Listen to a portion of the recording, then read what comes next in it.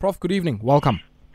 Good evening, Ayabonga. Thanks for having me. Thank you very much for joining us. I certainly hope you're well. And let's maybe start off here just for the benefit of some of our listeners who might not have been following what's been happening at the University of Cape Town. How did we get to this point where a deadlock needs to be mediated by the CCMA? I guess clearly a landmark-setting outcome, because we're hearing in many reports that this is the first time that members of the faculty at UCT have gone on strike. Yeah, that's absolutely right. So we have gone on. Well, we are seeking to go on strike. We haven't gone on strike yet. Okay. In part over the management's offer of a 3% increase, but also because that increase offer is a kind of part of a larger arc in which academic staff and the academic project has been strategically, sidelined or certainly diminished at the University of Cape Town, and we're very concerned about that. So the university began negotiating with us very late in last year, only starting on the 30th of November. They provided us with a 3% offer, which we took to our members. 99% of our members voted against accepting the offer.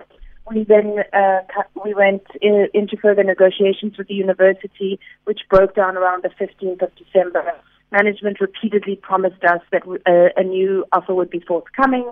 That didn't materialize, and so we referred the dispute onto the CCMA. When management met us at the beginning of the year at the CCMA, 2 separate engagements, they promised us again that a new offer would be imminent, and it didn't emerge. Now we're almost 2 weeks later.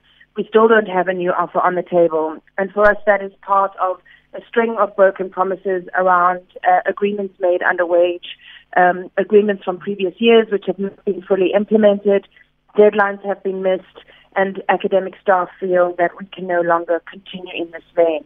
The 3% obviously also materially sets us worse off, given that that inflation is at 6.9%. Academic salaries at UCT are also set by an agreement between management and the union, which sets our pay at the 75th percentile of a group of comparator institutions. If we were to accept the 3%, we would fall, in some cases, in some ranks, up to 10% below that benchmark. And for us, that's hugely problematic, not only because of what it means for us in our own pockets, but because it means that we are going to struggle to attract great staff to UCT. We're going to struggle to retain the good staff that we have, and it significantly undermines the transformation initiatives which have taken place at UCT and which rely on both of those things. So for us, it really is a package of questions or issues around the strategic prioritization of pay for staff at the university against, other priorities like, capital projects like building strategic funding, etc.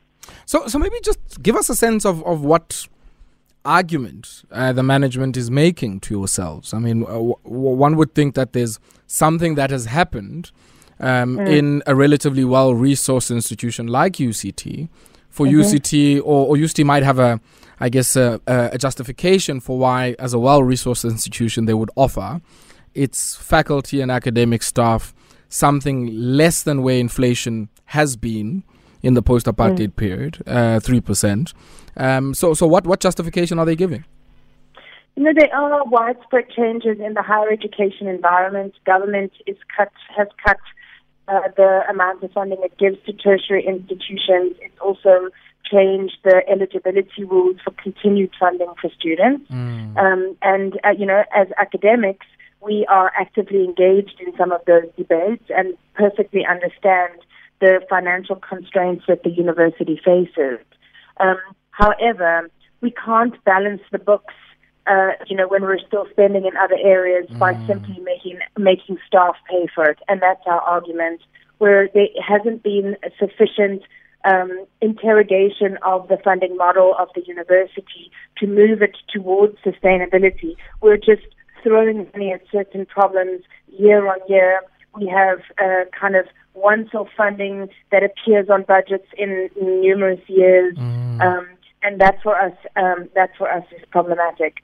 So we really are asking for a reorientation of the way, or at least a more open discussion about the way that the university's finances are run, and that and that is essential as part of all of us understanding our role in ensuring the sustainability of the institution. The one thing that's interesting about academics is that we care very, very deeply for our students. We want the best for them. We want them to have as much funding available as possible. We also, many of us are lifers at UCT. We did our own degrees there. We work there for most of our careers and will eventually retire from there. So we are deeply committed to and protective of the institution. And so, when strategic decision-making lands us in the kind of financial difficulty that management has presented to us, that makes us enormously concerned. And so, I think for us that's a large part of these questions.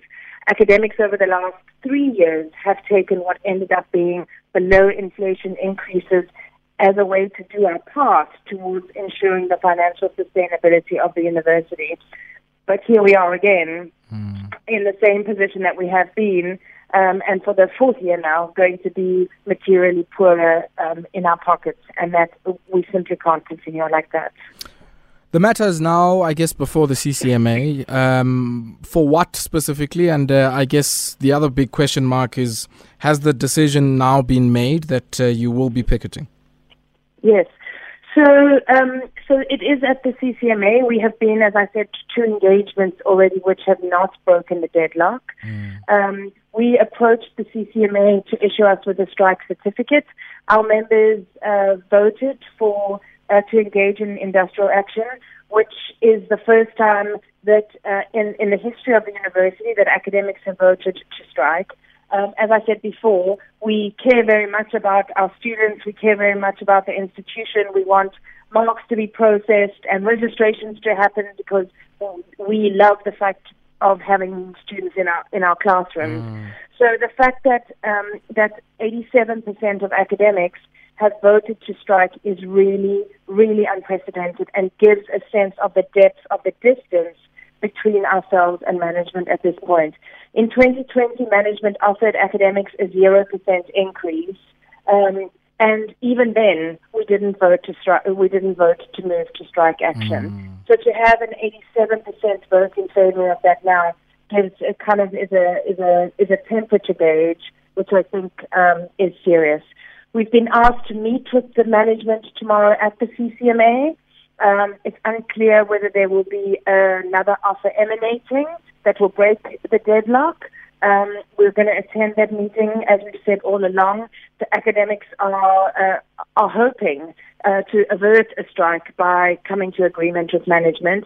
We have sought a strike certificate because management have left us no choice, given their unwillingness to table another offer despite so many promises over the last 7 weeks. So if we don't reach agreement tomorrow, we will seek the strike certificate and give the requisite 48 hours notice to the university. We will be picketing.